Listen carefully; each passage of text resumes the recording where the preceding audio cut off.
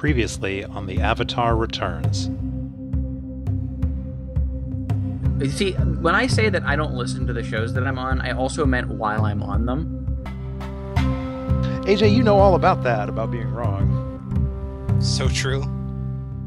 It's because people, our listeners, care about you. Not me so much, but you. What you wore in the pilot episode is what you're wearing the rest of the show. But Paul, I believe that when the world needed you most, you vanished. And now some years have passed, and they've discovered the new zookeeper, a zookeeper named Paul. I mean, that's not the flimsiest of segues we've ever used in our podcast careers, so I guess we can go with that. So AJ, I want to make it clear that from now on, when we discuss Azula, we make sure we note how Paul hates her. When I kill you and I become the new Fire Lord, my fire is going to be blue, motherfuckers. It's the most I've ever respected you. Hello, everyone, and welcome to The Avatar Returns. I'm Paul. I'm Eric. And I'm AJ. And each week we discuss 2 to 4 episodes of the Nickelodeon animated series Avatar: The Last Airbender and its sequel series The Legend of Korra. This week we continue Book 3 with chapters 303 through 305. That's The Painted Lady, Sokka's Master, and The Beach. Eric and I have seen both of these series before, but this is AJ's first trip to the world of Avatar. That means there will be spoilers, but only up to the point that we're discussing tonight. But before we get to the show, Eric, I thought I'd give you an opportunity to bring a subject to the table. I thought maybe you might have some words to say on this, the news that just dropped about Pacific Rim 2. Yeah, I saw this last night, and I have very mixed feelings about it. And they're very confused feelings, actually, because every single aspect of this I feel kind of both ways about, except for one thing, which is that Guillermo del Toro is not directing it. That's just a net loss to the universe. Yeah. So no good comes of Del Toro not directing this.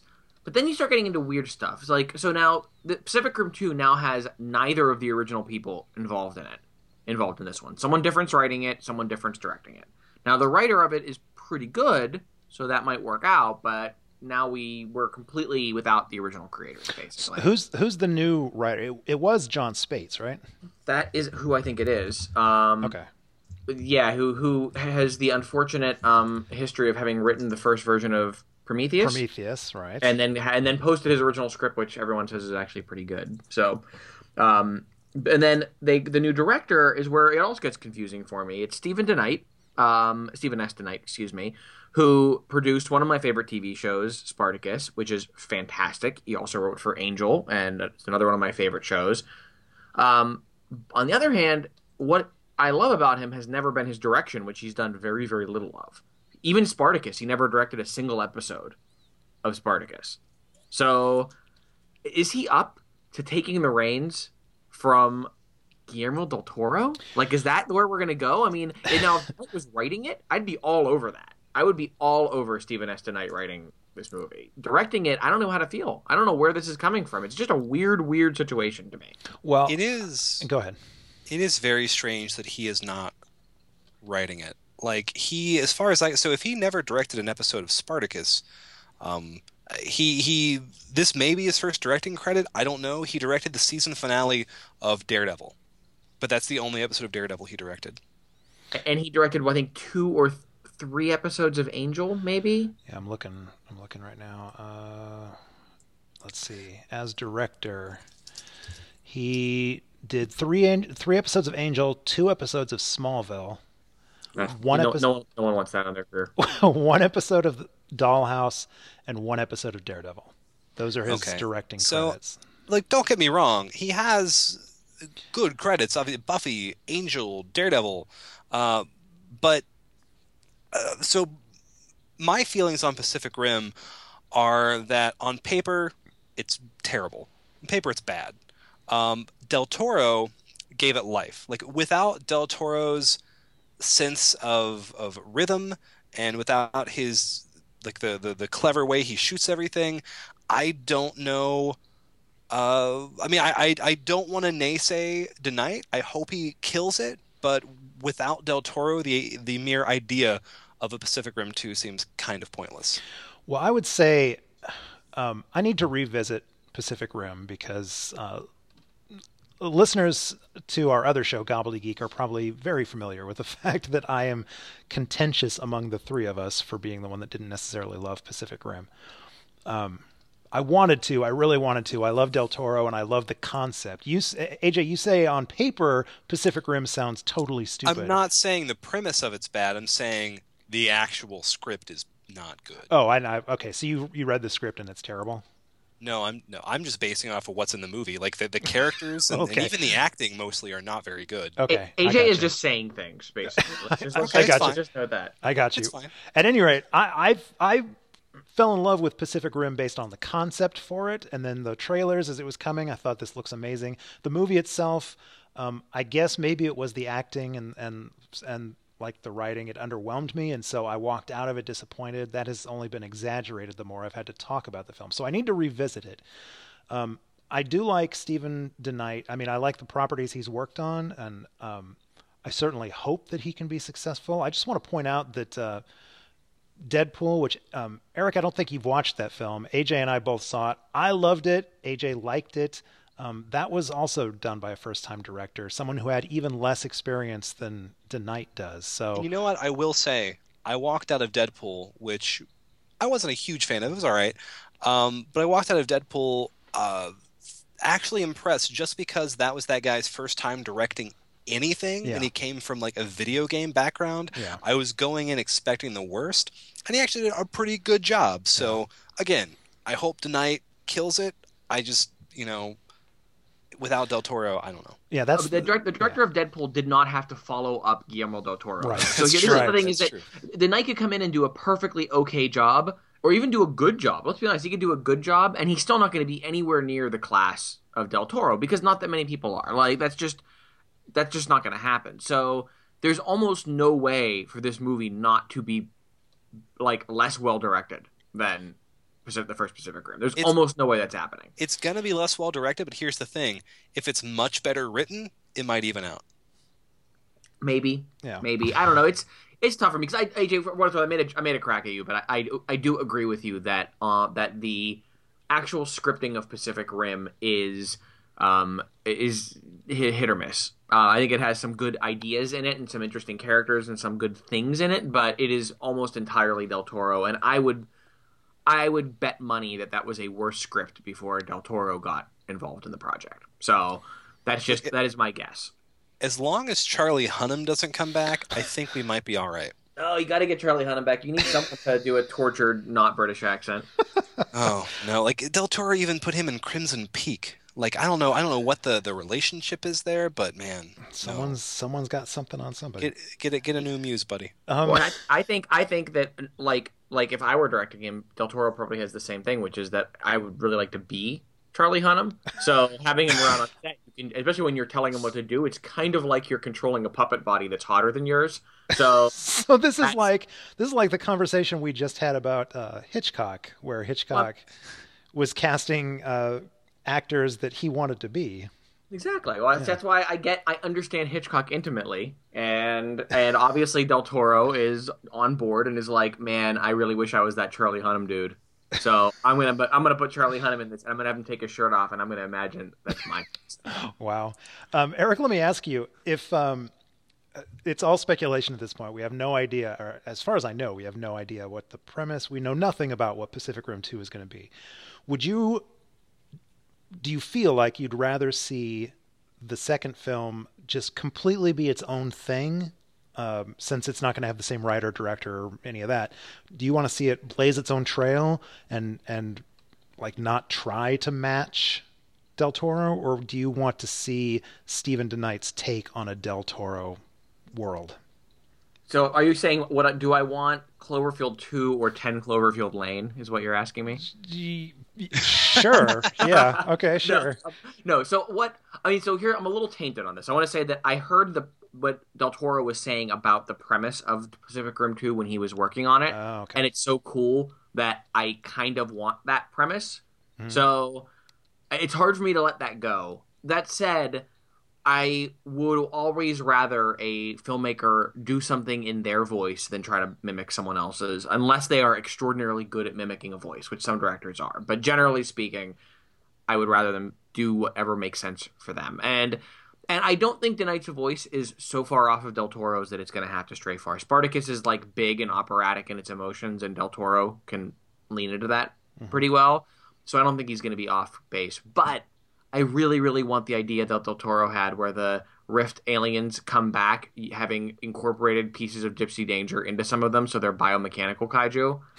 I really want that. I really, really want that. But we'll have to see what happens. Well, will that... Can I just speculate that at some point would involve one of our heroes having to pilot a kaiju cyborg? Yeah, oh man, I'm so in for that. So in for that. All right. Well, who knows? Maybe Denight. Denight has been surrounded by amazing talent throughout his career.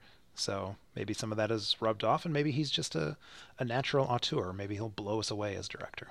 Maybe. I hope he hires a great cinematographer, Yeah. and I hope that he has really, really brushed up because he has big shoes to fill, and making a movie about gigantic things punching each other is actually not very easy for your first big directing gig. So good luck tonight. I want to love it because I like what he's done before, but I am nervous. So we'll see.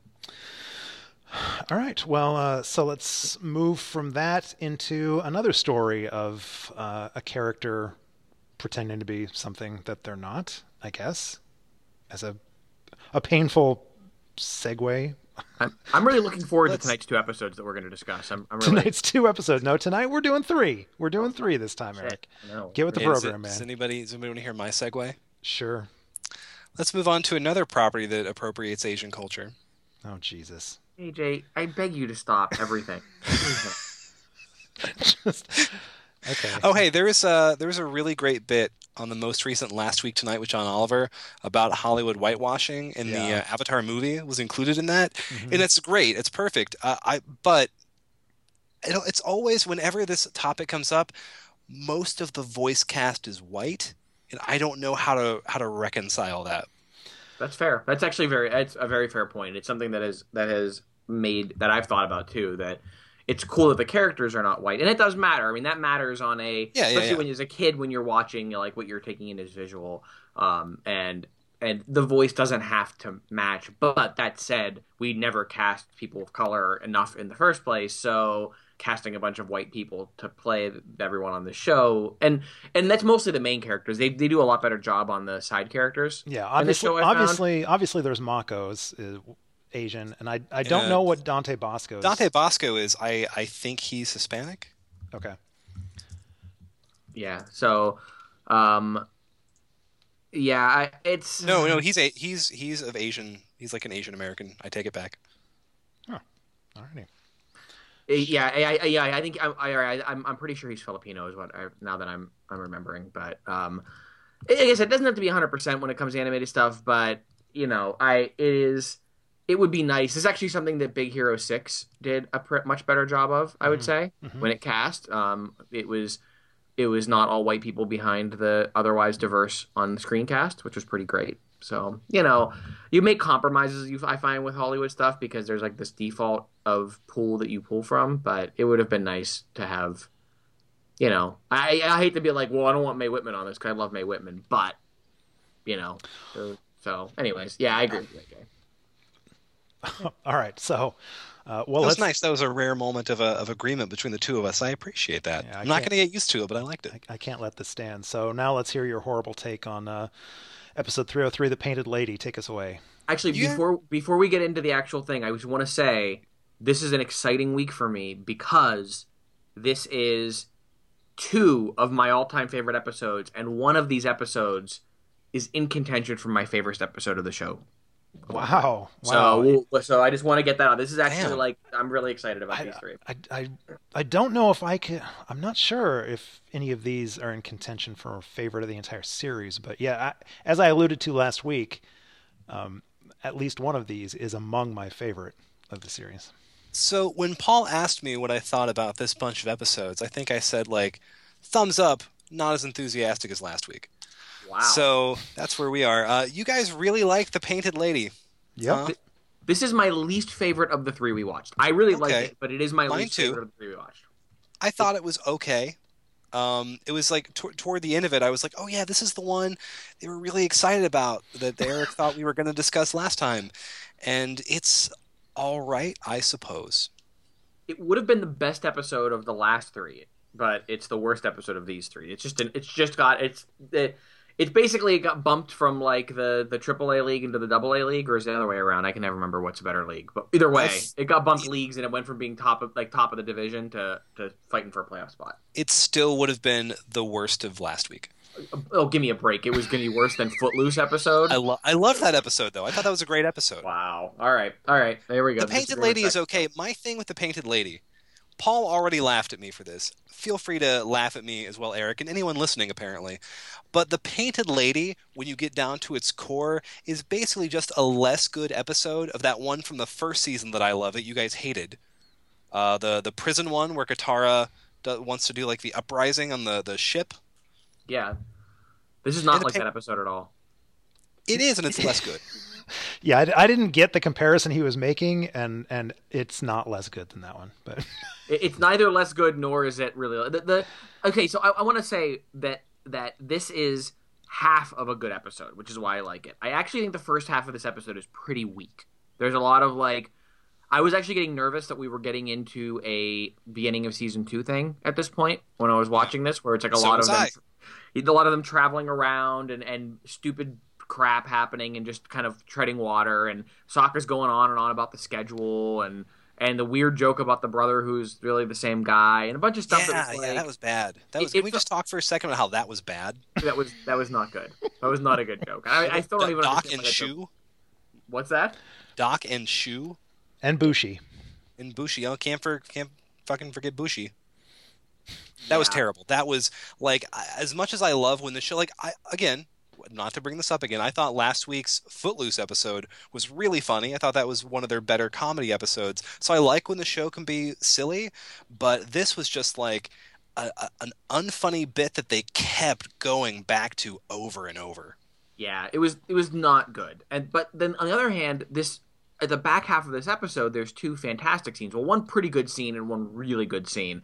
The scene where Aang chases after her is really good. And the scene where they fight off the Fire Nation with like trickery, both Katara's power and Aang kicking in for some trickery, is pretty phenomenal. That is a really phenomenal sequence. I'm actually going to agree with you on this, Eric. I think the second half of this episode is good. I don't think this is a bad episode. It's not Swamp People level or whatever that was called. The Swamp. The Swamp, fine. The second half of this episode is good. I think the two best things about this episode are the fact that when Aang finds out that Katara has been deceiving them to help people, he's completely on board. I love that reaction. Obviously, Sokka and Toph were not as thrilled, but they come around eventually. And you're right, that scene at the end where they all come together, like it's the whole group trying to make Katara appear as the Painted Lady, that was really cool.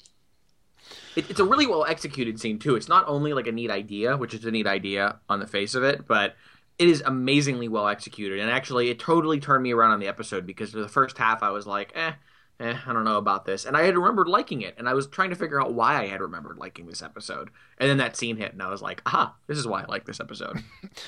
So, wow. Here, let me ask you a question. Okay. Because this is something I feel like I must have just missed this detail, because I tried to run it back in my head and I couldn't figure it out.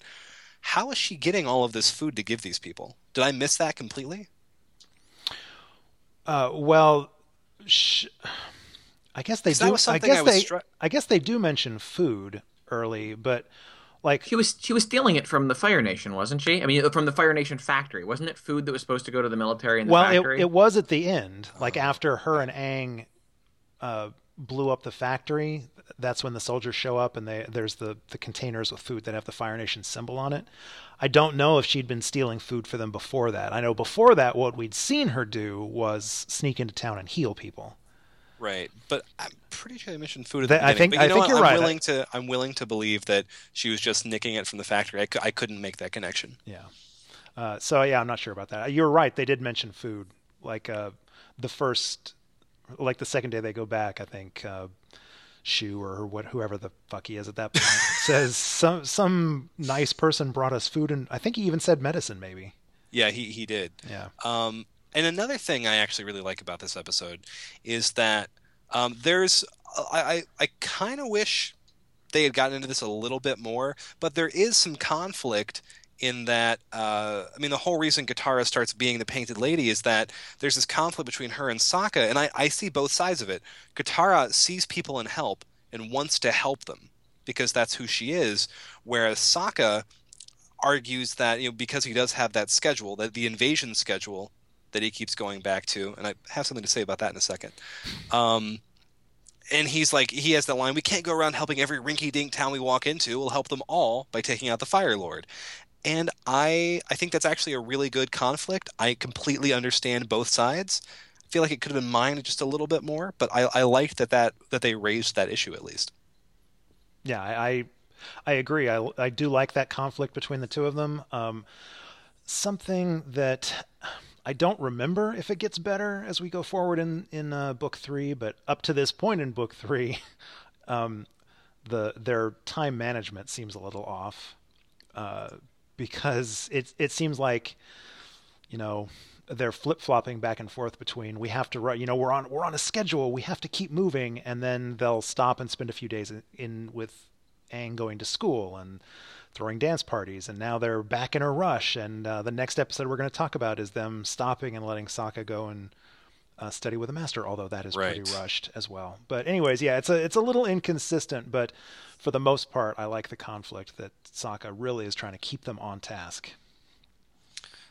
And speaking of the invasion schedule, so I think I mentioned last week, this is the first season that I've watched on Amazon Prime streaming. Mm-hmm. And if you watch it on an actual computer, which I did this week, they have this X-ray feature that uses IMDb. And what's really cool about that is in any given scene, if you just moved your cursor, it will bring up the voice cast list of only the characters who are in that scene. Oh, that's kind of cool. However, in no scene did they mention the voice actor who plays Aang. Aang is in almost every scene, and they never mention him. That was Zachary Tyler Eisen, by the way. Yeah, they never mention him. Wow. So even the people putting in the metadata think that Aang is the most boring character on the show. Oh, ouch! God. Ouch. But no, I bring that up because it also pops up with, and not like in an invasive way, only if you move your cursor, it pops up with trivia bits. And one of them, and I feel like there's not enough detail in the episode to support this, but they're arguing that Sokka's invasion schedule is supposed to be representative of your regular, of your average animation schedule, like TV animation schedule. That was the bit of trivia that Amazon had for me. All right. I don't know. I don't know what supports that, but that was in there. Huh. It actually, okay, thinking about the way it's laid out, that actually, I'd have to think, I don't remember clearly enough, but that could have been laid out in the way that you lay out an animation schedule for getting what scenes and shots need done by when. So that may have been accurate. I would have to go back and look at it again, but that is not implausible. All right. Well, I feel like I need to stand up for this episode a little bit. There's a simple reason why I enjoy this episode as much as I do, but before I get to that, I kind of want to say I agree with you. The second half of this episode is better than the first. However, I do like the conflict. I mean, I do like the town. First of all, I always love lake town type settings. I love towns that are built out over water. I don't know why. But I like the town. I like the conflict. It's suitably disgusting, the whole polluted water and all of the mutated two-headed fish and the oysters that apparently have eyes on their shells or whatever. I don't know. It was suitably disgusting. I was grossed out by that and felt bad for the townspeople that they had to eat that food. I did like the conflict with Katara wanting to help the people and everybody, and Sokka and even Aang kind of saying, no, we need to stay on task. We need to keep moving. But the real reason why this episode has such a a place in my heart is that I just love the stories that feature quote unquote superheroes. So I was a huge fan of Zuko having his blue spirit secret identity. Because I don't know, I just liked that. I liked this character having a whole other life that he got to lead. I'm a superhero fan. I looked at it like he had a superhero, secret identity. Even Toph kind of had one when she was the blind bandit. When we were introduced to her. And now Katara gets her chance to be kind of a superhero. So I dream of the Avatar world having its own sort of Justice League come together. The Blue Spirit, the Blind Bandit, the Painted Lady, and I don't know, the Avatar, I guess. And Sokka would have to be Wang Fire or somebody. I don't know who Sokka would be.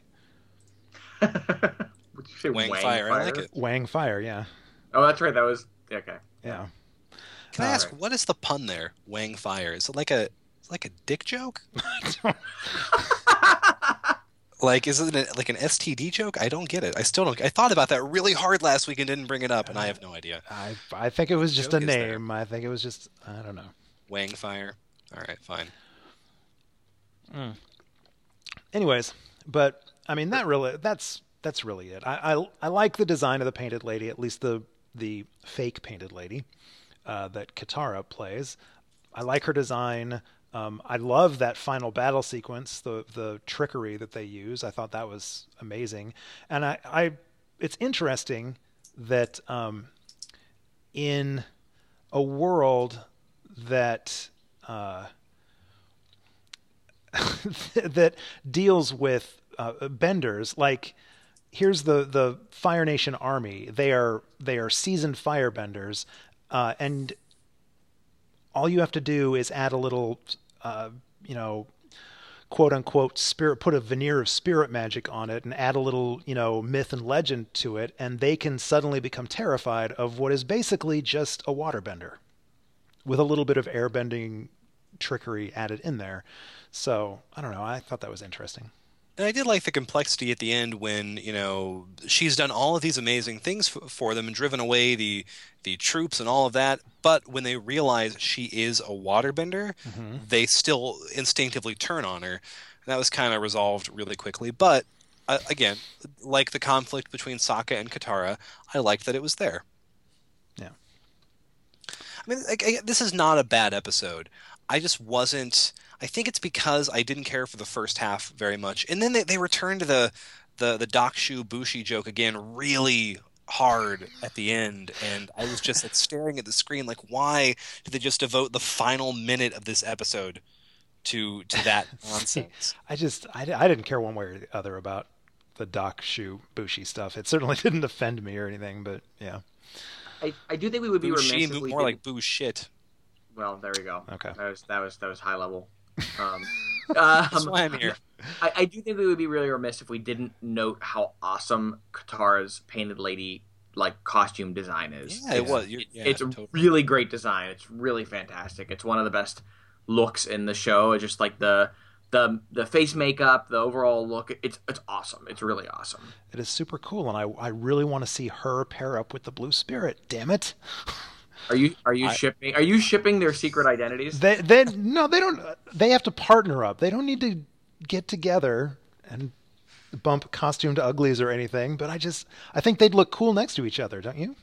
Well, actually, you're not the only person, because on DeviantArt there is someone who has drawn a Blue Spirit and Painted Lady team up picture. Nice. So, I mean, that would be pretty cool. Maybe we can get one of these comics to do that. Yes. But to go back real quick to something I was saying earlier, this being a less good version of the prison episode, what I mean by that is this is an episode that was like the first real Katara-centric episode, and this is also obviously all about Katara and about her need to help people and to show them that they are worth something. I mean, there's that really good moment at the end where she says, it doesn't matter if the Painted Lady is real or not, because your problems are real and this river is real. You can't wait around for someone to help you. You have to help yourself.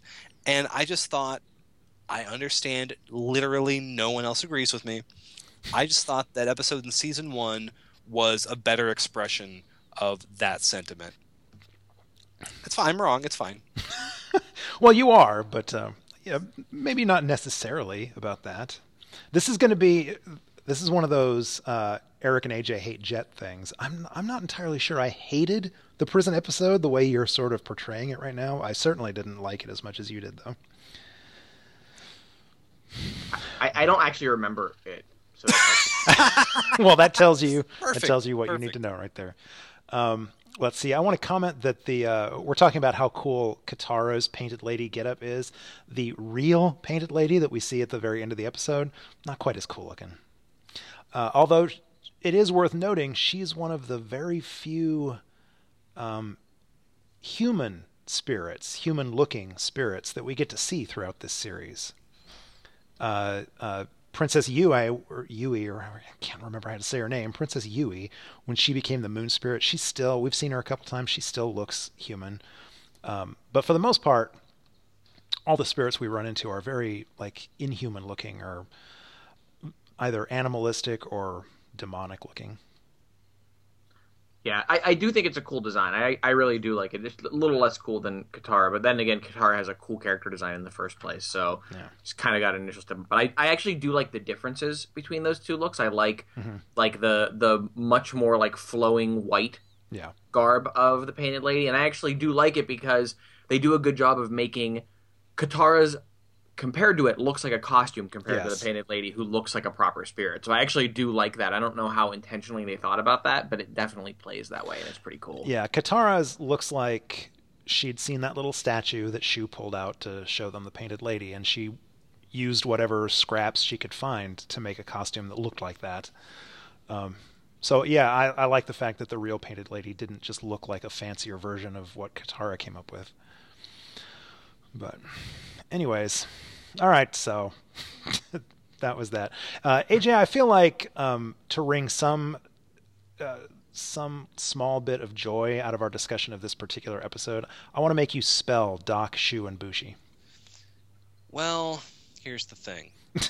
That Amazon Prime X-ray feature I was telling you about, yeah, I already You're got all the correct spellings. Wow, you've ruined one of the most fun things about this show. Man, I've ruined the only good thing I contributed to the show. Yeah, you did. I'm glad you realized it. all right. I do, trust me. I do. I couldn't sleep last night because of it.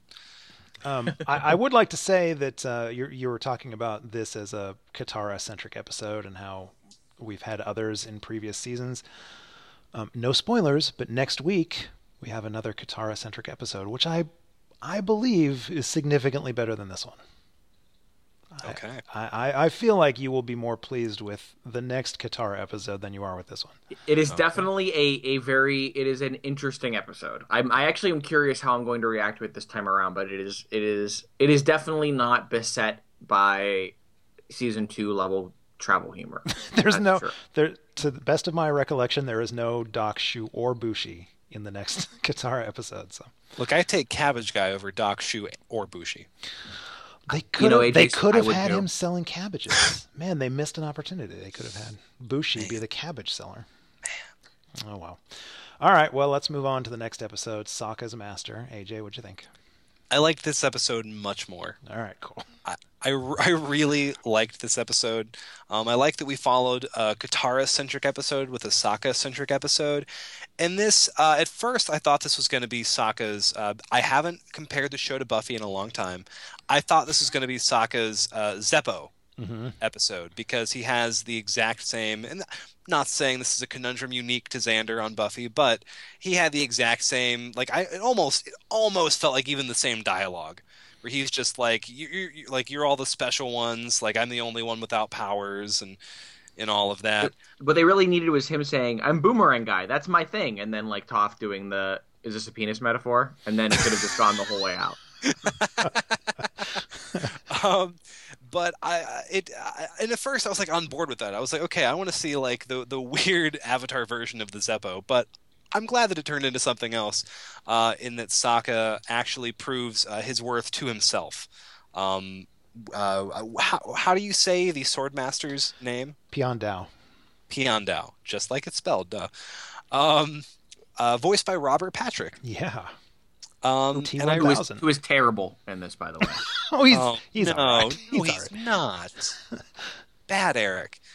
But I really liked the fact that he doesn't wind up having to prove his worth to Piandao. Did I say it? Yes. Yeah.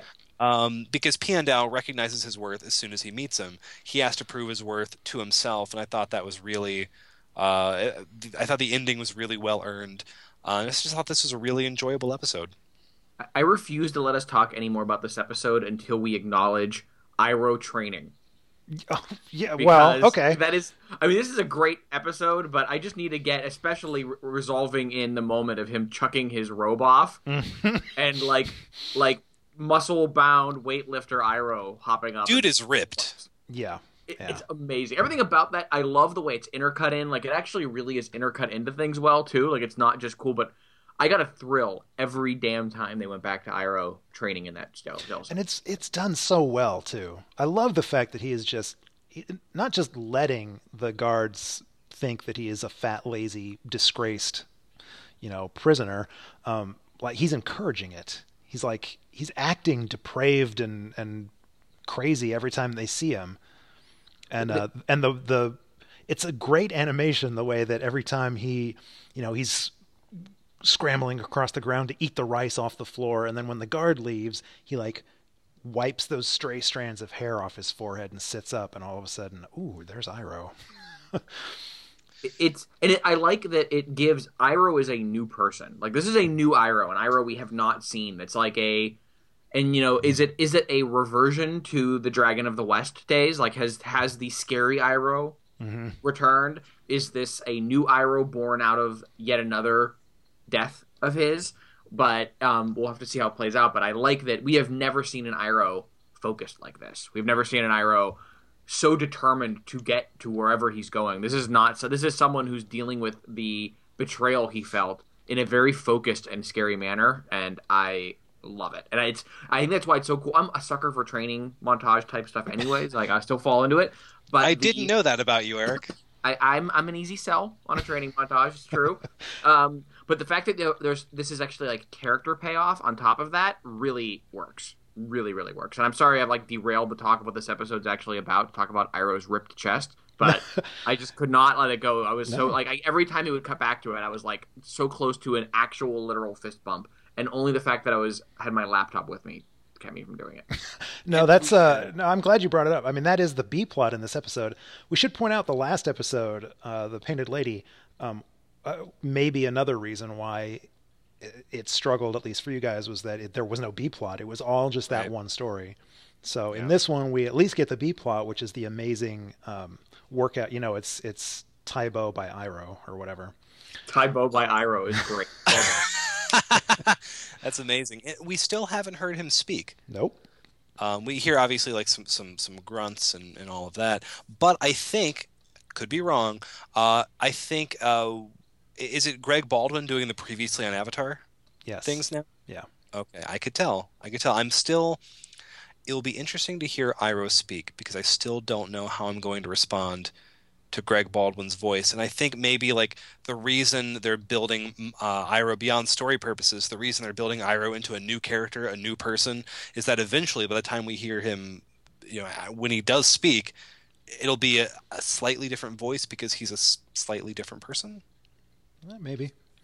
They're giving us some time without hearing him speak too, just so you won't go straight from Mako to Baldwin. But.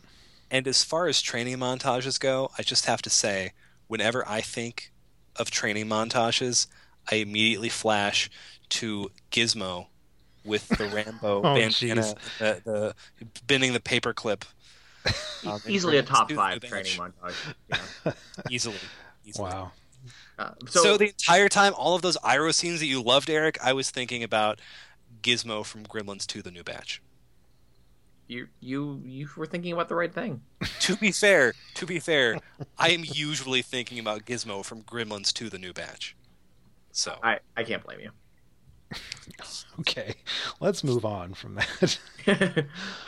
Paul is easily creeped out. Let's talk about Sokka. Yeah, let's enough of that.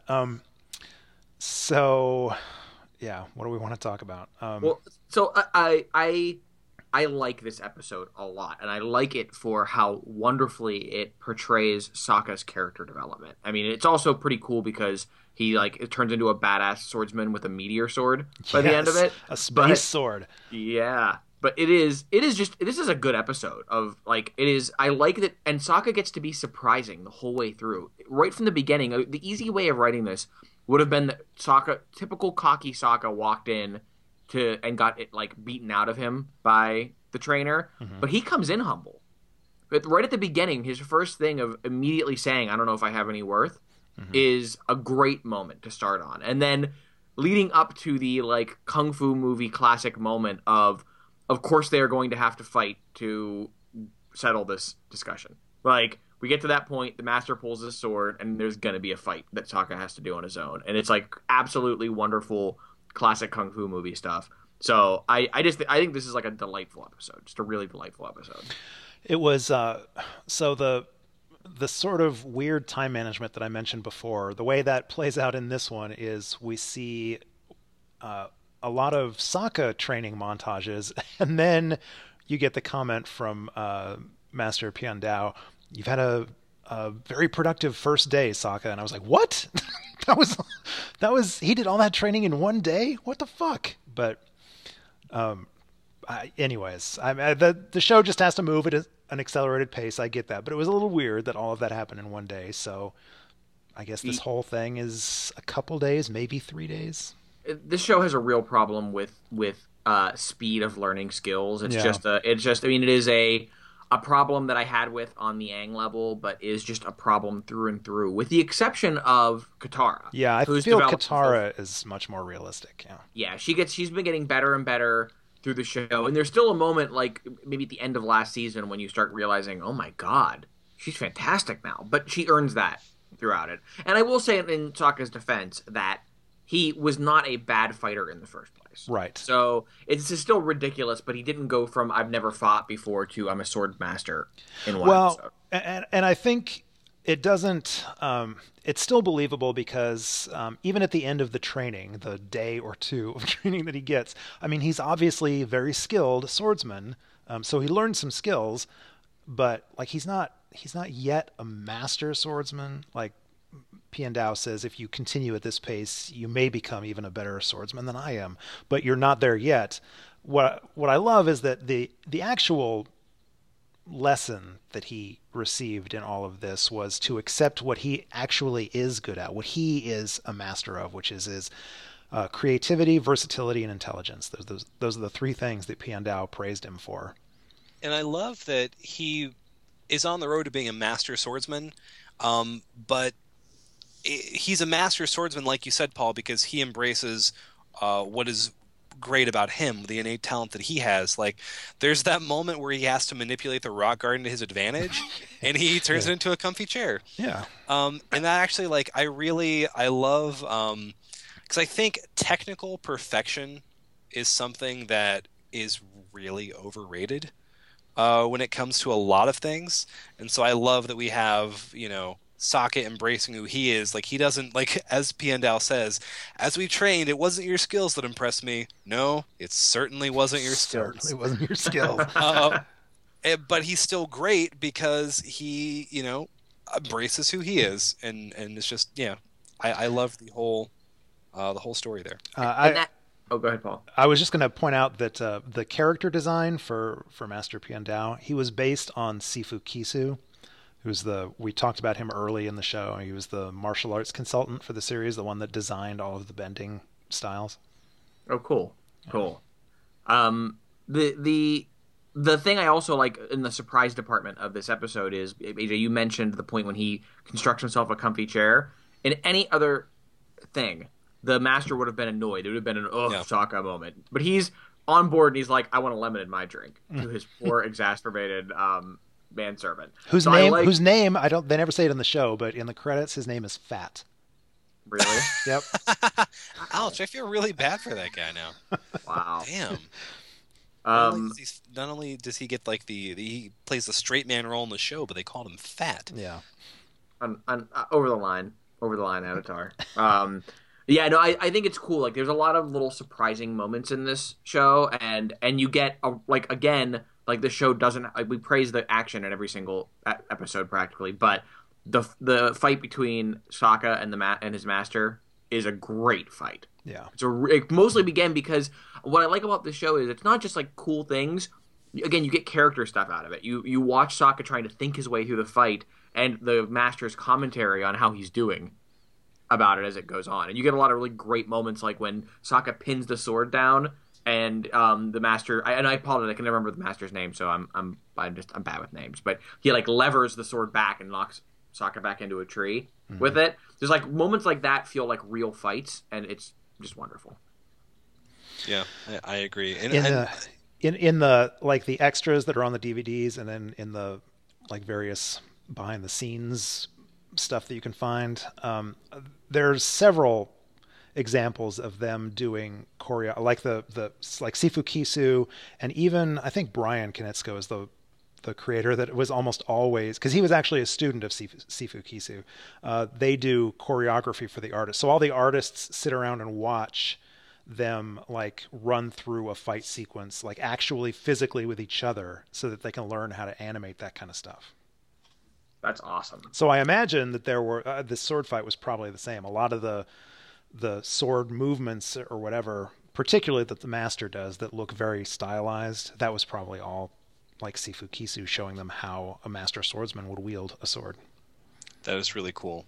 Very cool. And I just want to point out, I love, and I've always loved sword fights. Mm-hmm. So literally my note for the sword fight in this episode is sword fight with an exclamation point, because that's how happy I was about it, and it was so good. So I love Sokka has a meteor sword. Oh my god, that is so cool. The coolest thing in the world. Even cooler. Is it cooler than his boomerang? Yes. Oh yeah. All right. It's I agree. Meteor sword. I agree. I feel bad for Boomerang. It's being supplanted, but nothing on the show is as cool as meteor sword. And how cool was it that that Toph gets just like a little piece of it to play with? Yeah, a bit of Space Earth. Does she have a crush on Sokka? Oh, come on. Is that a thing? Have I missed that in previous episodes? Apparently, because yeah, Damn. I mean, I feel like they've been subtle, but not that subtle. Well, I mean, yeah. So I don't know. They missed you or something. I didn't care. I don't know how I'm gonna feel, and I have no idea what's gonna happen. I don't know how I'm gonna feel if like Aang and Katara wind up together, and then like Sokka and Toph wind up together. That's gonna seem way too neat to me. So I'm interested to see what happens. Right. The other thing about this episode I wanted to mention is I love that with Sokka gone, there's like a comedy void. Yeah. In the group, and no one else is naturally funny. Toph is like, it's so hot, and Aang goes, how hot is it? And Katara tries and absolutely fails. At Aang's like, I guess the jokes don't run in the family. Everyone's a critic. We should mention that, and I feel like this was a pretty subtle piece of character. This speaks to character.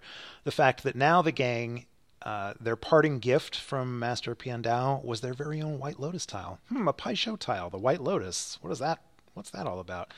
Yes. Which lets us know that Piandao apparently is a member of the White Lotus. A little that's what I like. On top of everything else, this episode also drops some like cool meta plot into things too. There's a lot going on in this episode. It's a fun episode. Yeah, I like it. Anything else you want to say about it? I like it. No, all right. Well, then let's move on to what I'm anticipating will be Eric's favorite episode of these three. But let's start with you, AJ. What do you think of the beach? I liked this episode. Significant, devastating lack of DiCaprio. Jeez. But I liked this episode. I'm just assuming I did not like it as much as Eric did. But I liked it, and honestly, I want to turn this one over to Eric.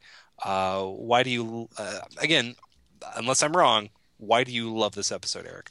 No, you're not wrong. This is absolutely up there with my favorite episodes of the show. I have a hard time picking. This is The Avatar is a show where the finale is so good that I kind of take the finale off the table when I start thinking about what my favorite episode of the show is, because it's kind of not fair to hold up a individual middle episode against like a conclusion. So I just want to say when I'm weighing what's my favorite episode of the show, I have to weigh middle episodes differently than like the series finale. That aside, I love this episode. I love this episode for a couple of reasons. One of which is I always love episodes that go off format for shows, and so I'm always in for that. And this is and almost entirely about Azula's crew and Zuko. It deals with them in a very human manner. It's actually the first time we've actually dealt with the three of those characters minus Zuko in a human manner since the show started. So we are getting a human look at everyone, including Azula, a very human look at Azula, which I think is really important. Also, it is exactly the kind of comedy that I respond to, as opposed to the Doc Shoe garbage. We get wonderful stuff like Azula's over competitiveness in playing beach volleyball, and her terrifying attempts to hit on a guy. Oh, I loved her with that guy. And together, you and I will be the strongest couple in the entire world. We will dominate the earth. I love it. That was great. And then and on the other side of it, like we get, instead of what would normally be a heartwarming ending with the Avatar gang, we get them coming in to trash the guy's house. Like that's the heart. They all reconcile. Like it's like an inverse Avatar episode. That they all reconcile, and the lesson they take away is let's go trash that douchebag's house. And then on top of everything else, you also get this amazingly intense character moment of them at the fire when they're arguing with each other, which is about as raw emotionally as this show has ever gotten and maybe ever gets. So it's just a lot going on in this episode. That the bonfire sequence is interesting in that it could almost be laughable because the sort of the teenage angst is dialed up to 11, but it's so real for the show. And it's so pertinent, particularly Zuko. But yeah, it's one of those where when I was a teenager, I liked to imagine that I was much more mature than I actually was. And I wanted teenagers to be taken seriously. Now that I'm a 40-something-year-old man, I want all teenagers to die. No, that's not true. So I feel like it's kind of true. It is. It's kind of true. So I watch an episode like this and I'm like, oh God, just shut up about your childhood. But on the other hand, it's really moving and powerful, and I love the development it gives to the characters. So this is, if AJ, if it's, I've been laughing internally about you calling Mei Lee. I'm so bad with names. May and Ty Lee. May and Ty Lee. I always get this confused. So May being the Jane of the show. Well, this is a Daria. This is a Daria episode. I mean, it's actually very much a Daria episode, including like them like ruining everything. This is basically an episode of Daria in the Avatar universe. It kind of is. Wow, that's you blew my mind completely. Interesting. Man. Interesting. What is the Avatar equivalent of Six Sad World? You will see that it is the Ember Island players. We'll get there. Yes. Yeah. All right. So I loved Azula as an evil Annette Funicello. I loved all of her stuff. Actually, on the beach. The party was fun. I mean, basically, it was Azula. I loved Azula in all of the awkward trying to be a normal teenager, but our intensity is just way too high for everybody scenes. The whole, that's a sharp outfit, Shan. Careful, you could puncture the hull of an Empire-class Fire Nation battleship, leaving thousands to drown at sea, because it was so sharp. That stuff is hilarious. But aside from the B plot, which we'll get to in a minute, I think my favorite stuff was Zuko walking through his family's vacation home. Yeah. And remembering back to the happier, literally golden days. That was really sad, especially that it pays off with him using all of that as kindling for their tell-all bonfire.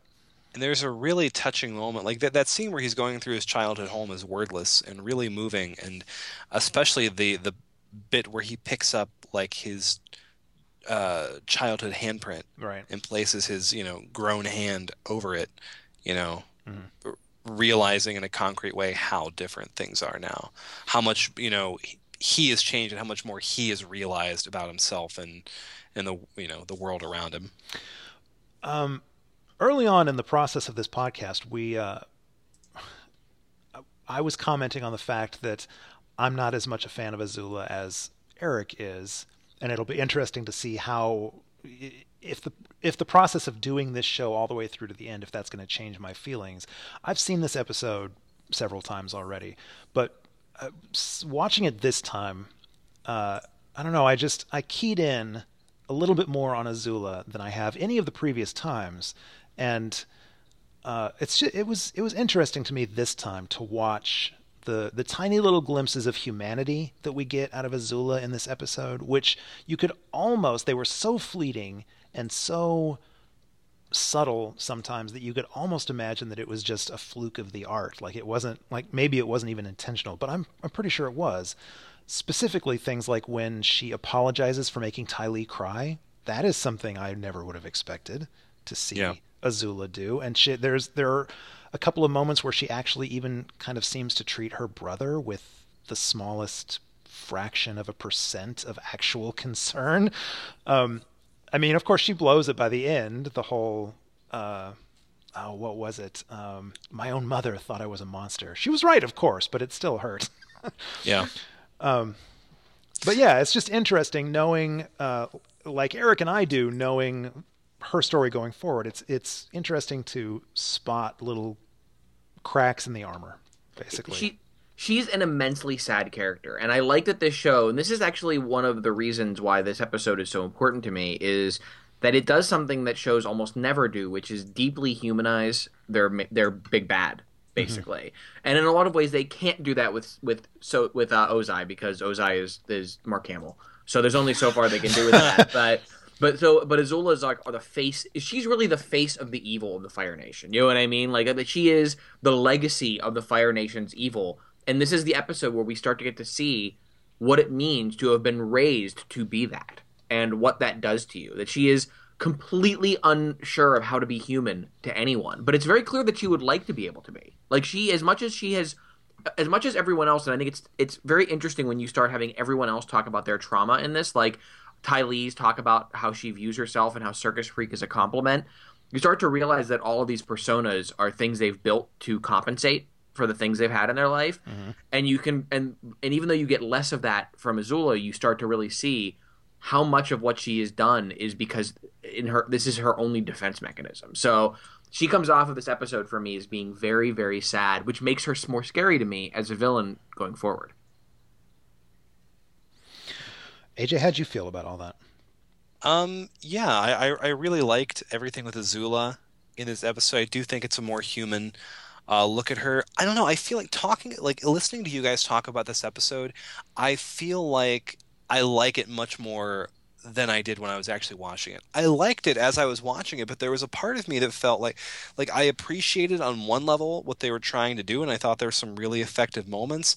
But then on the other hand, it felt a little bit, and I know I'm about to be stoned for this, but it felt a little bit like Avatar fan fiction. Like the Fire Nation gang takes a trip to the beach. They crash a house party. Like it felt like, and there's that line at the end where Ty Lee, and this is not the exact dialogue, but she says, because I couldn't get it, but it was like, Lo and Lee were right. The beach did teach us about ourselves. Yes. I was like, really? I'm gonna blame Nickelodeon for that one. No, I know, but still, that was, yeah. And again, it's impressive again for a Nickelodeon show to do something like this. To, you said this is an inverse Avatar episode where the Aang gang gets, booted over to a B plot, and we get a lot of character work is the A plot, and I like that. I liked Chan and Ranjan. And I loved when so Azula is trying to take Ty Lee's advice to laugh at a guy's jokes, and Chan is talking about how there's so much sand on Ember Island, and he's like, yeah, it's like welcome to Sandyland, And she laughs at it. It was yeah, that was really funny, and I'm weirdly invested in the Zuko May relationship. Good. Yeah.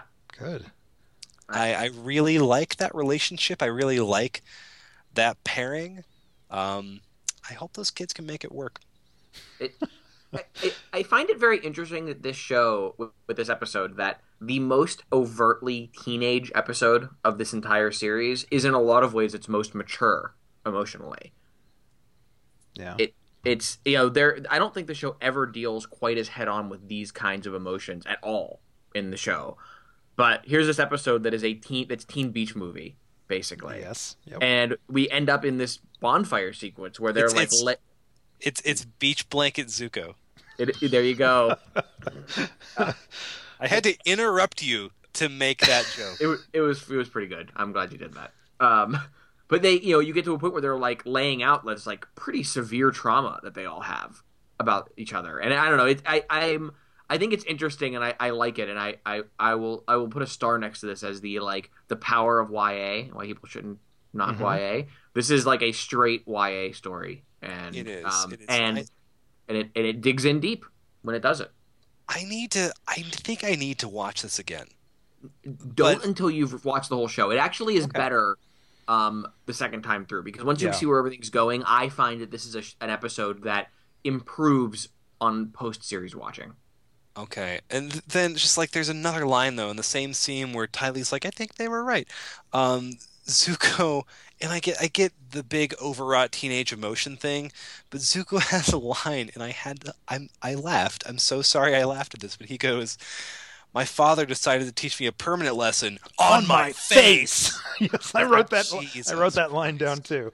I like that. I like that line, and I feel bad, AJ. I think you stole 12's tag. No. personally. It's good. I had that line written down too because I loved the delivery, and I wrote it down. And the "on my face" is in all caps. Yeah, mine too. In my notes as well. So AJ, what did you think about the reveal of Third Eye Guy? Yeah. Okay. Wait. Before you go on, that character is referred to by a name in like episode descriptions and stuff, but he has not been given a name on the show yet. So Eric, what is your ruling? Can we refer to him by name now, or do we just want to wait? AJ's watching X-Ray Vision Amazon right now, so I think there's a pretty good chance he'll get it anyways, or he may have already. So I think we can go with it. I don't know the name. Is it like a spoiler? Like if I Not hear the really. name, am I gonna? No, it's it's just really like referring to him as Sideways Eye Guy. No. I'm pretty sure it's a Sokka naming moment, basically. Yeah, right? I think they go back and forth over what they're going to call him, and they okay. eventually come up with this name. So okay, if that's the case, we won't give it then. All right. We won't give So it. he'll be Sideways Eye Guy until. Okay. So let's talk about that. That was weird. That, as Toph said, well, that was random. Yeah, I had that line written down because that's exactly how I felt. Like all of a sudden, there's this character in Avatar who feels like he jumped from like '60s X-Men comics, like shooting like spirals of energy out of his forehead.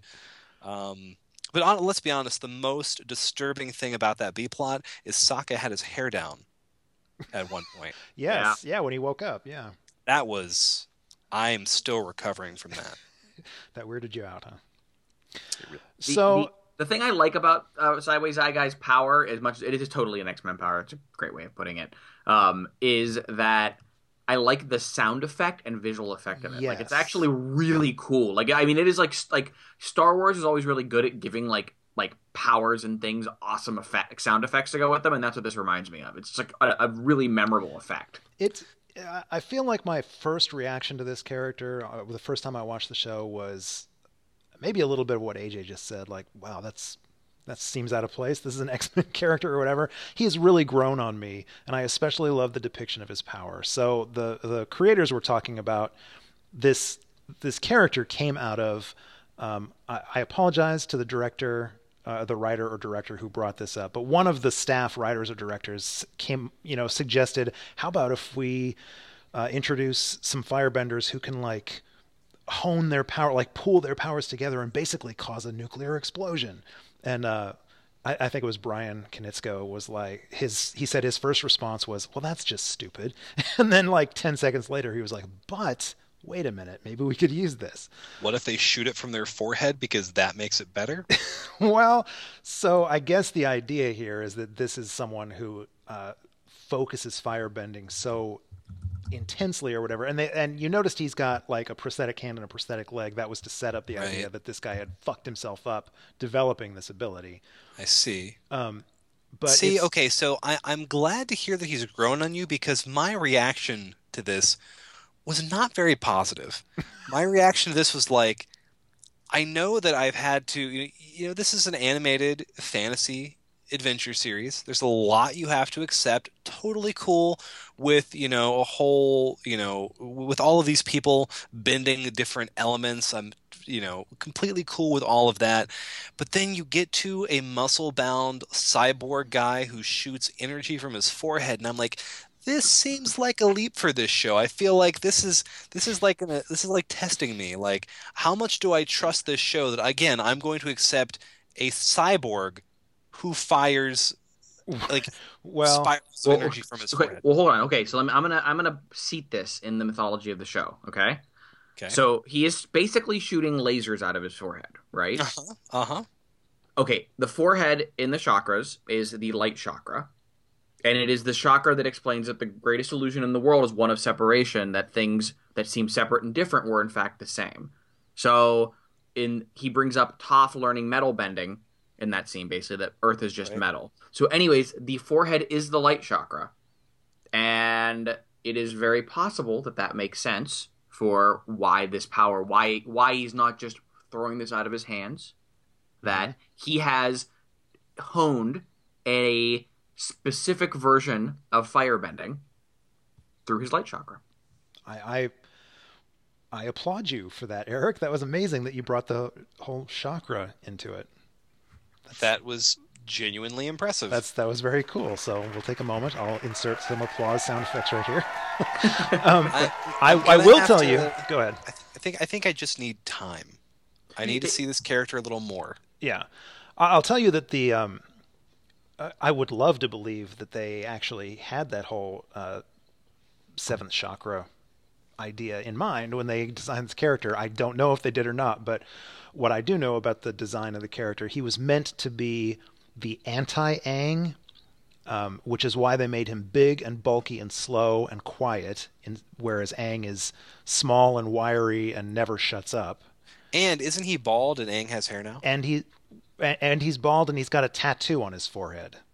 Oh. And Aang's got a tattoo on his forehead. So they were going, and the tattoo, the design of the tattoo, they say is inspired by the Hindu god Shiva, the god or goddess of destruction. But anyways, so just his like physical look was meant to be sort of the anti-Aang. That's why they went with that.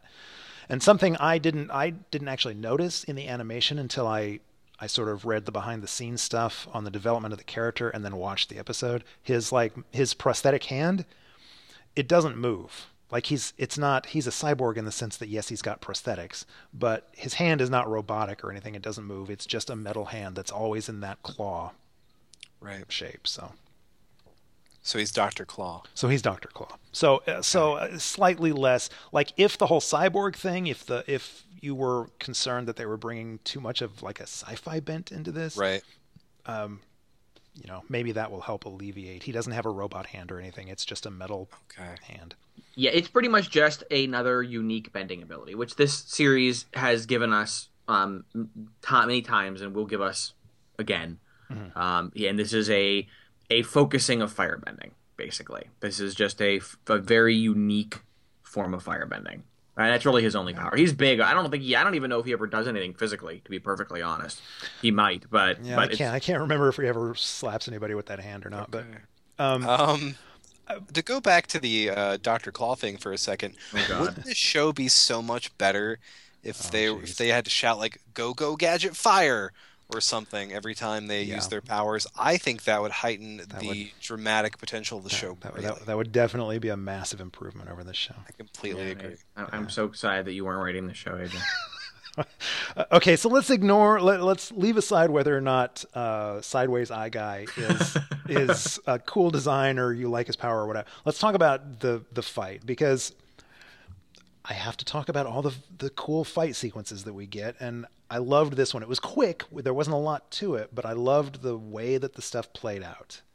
Like, I love things like Toph senses him coming and wakes everybody up, and then they look at him and they're all surprised, and then Aang realizes, oh crap, something's about to happen, and then Sideways Eye Guy like blows shit up, and you see Toph immediately like tuck and roll, and she comes up and immediately throws rocks at. I love the choreography, how everybody tried to do something, and then Aang got that cool slow motion air that blast is so cool. Oh my god, that is so cool. that launches him into the air, and then he earthbend blasts his way through a pillar of rock. Fucking awesome. He becomes like a rock soldier Yes. for a second. That was Yes. really cool. I'm literally watching a GIF right now of him, of that slow mo shot, because It's so cool. Yeah, it's a really great, and I love the way that people use their powers to like in different ways on the fight. Like I like that when Katara throws water at him, he like laser bends it, and He blasts it and it turns into It steam. turns to steam, and it gives them a cover. Like it's just Yeah. so cool. There's so many cool things happening in this fight, and I do like someone having a unique power purely on the level of it makes for a unique fight sequence. You know, it makes the fight sequences feel different than when you don't just have another powerful firebender, which would mean like, well, now it's going to take away from Azula or Zuko's fights. You know, like if you just get another good firebender, then what's the point of Azula or Zuko? Whereas this is like a very different feeling from fighting Azula or Zuko. And I can't remember who said it, but one of them was like, how do we fight a guy that can, was it Sokka? How do we fight somebody that blows stuff up with their mind? So yeah, it was like, we don't. and Aang's like, yeah, we don't. We get out of here. So yeah, that was a cool fight sequence. I'm gonna have to see more. I'm just gonna have to see more. Okay, you will see more, and I understand. I think I had a very similar reaction to you at this point, AJ, just because again, like, there's always sort of like, what's going on? Why is that here? So I've been there. The show will do it a couple more times, and it also happens in Legend of Korra, where they'll introduce something new, and at least for me, it takes a little while to kind of adjust to it, particularly in Korra. There are a couple things, and Eric, I get the feeling that you embraced Korra much more readily than I did. It took me a little while to warm up to Korra, but there were a couple times where they'll like introduce a new thing, and I'm like, I don't know if I'm down for this. I want it to be more like Avatar, so it takes a little while to adjust, I feel. No, Korra does have that problem. We'll get to Korra when we get there. I have interesting thoughts on Korra as a whole, but yes, Korra definitely leans a little harder into this sort of thing of like, let's introduce something new and run with it. Avatar, there's not that many of these left. Yeah. I think in Avatar, there's one or two more of this kind of thing, but yes, you will be seeing Sideways Eye Guy, Third Eye Blind one more time. Wow. Or more than one time. Beautiful. All right. The other problem with this episode that is like, and it doesn't really bother me because it's B plot and it's not a big deal, but the whole way that Aang gets discovered is kind of like, there's a lot of convenient plotting on the B plot in this episode. Yeah. With like Aang gets seen by the people and they send a hawk, and Third Eye Blind has his own hawk who ties up the other hawk. I did like the hawk fight. Hawk fight. See, I was like, I was a little, not that I wanted the one hawk to kill the other. I never want that, even in cartoons. But I was like, that was a little sanitized. What hawk gets into a fight with a hawk and doesn't go for the kill? Ties it up. What the hell? Yeah, and I mean, okay, maybe if someone had trained their hawk that way, like Aang might train a hawk to do that. Yeah. But would this guy train his hawk to non-violently exactly subdue other hawks that are his enemies? I don't know what's going on. It was just all very convenient to get him to that point, and I feel like it'd have been better off if he just showed up. Like, actually, this is like one of the situations where I would have rather no explanation. Yeah. And he just showed up, personally. I think I agree. So, but it doesn't matter because I love the rest of the episode so much that I don't give a shit. All right. Anything else we can say about any of these 3 episodes? These 3 episodes were a reminder to me of why season 3 stuck out in my head so much as being a great season. I'll say that. Like, I had a little bit of worries early on that maybe this wasn't as solid of a season as I remembered, but I am bullish right now on the rest of the show. Awesome. AJ, how are you feeling? I'm not as enthusiastic overall as you guys were, I think. But I liked these episodes for the most part, and as always, I can't wait to see where it goes from here. All right. Third Eye Blind, that was good. That was good. That was really good. That was your high watermark on the show so far, Eric. I don't. It's gonna be it. You might as well just kick me off now. Thank God, have we reached the midi-chlorian bending yet? No, don't worry. I'll shout it out when we get there. All right. I just want to make sure that does not go forgotten. We are still decently off from it. Okay. All right. So you have that to look forward to, listeners. Forgot that was looming in the future. We literally. Okay, I'm just gonna say it is going to be one of the last things we discuss on this show, on the Avatar part of the show. It's going to be one of the last things we talk about. All right. Wow. I'm legitimately puzzled what this could be. I'm going to only disappoint you because I feel like it's really obvious, but the fact that you're not seeing it as obvious means that you are going to be disappointed when I start talking about it. Well, that's fine. That's par for the course. We're disappointed by most things. So that's fair. All right. Well, thank you everybody at home for listening. As always, you can find links to this and all of our past episodes on the website. That's theavatarreturns.com. Links will also be posted on our parent show's site, gobbledygeekpodcast.com. Or subscribe to the show on iTunes, and every episode will be hand-delivered to you personally by our flying email lemur. Feed the lemur by dropping us an email at tarpodcast@gmail.com. And, of course, you can always find us on social media. Like us on Facebook for all of our updates, or follow us on Twitter. The show is twitter.com/tarpodcast.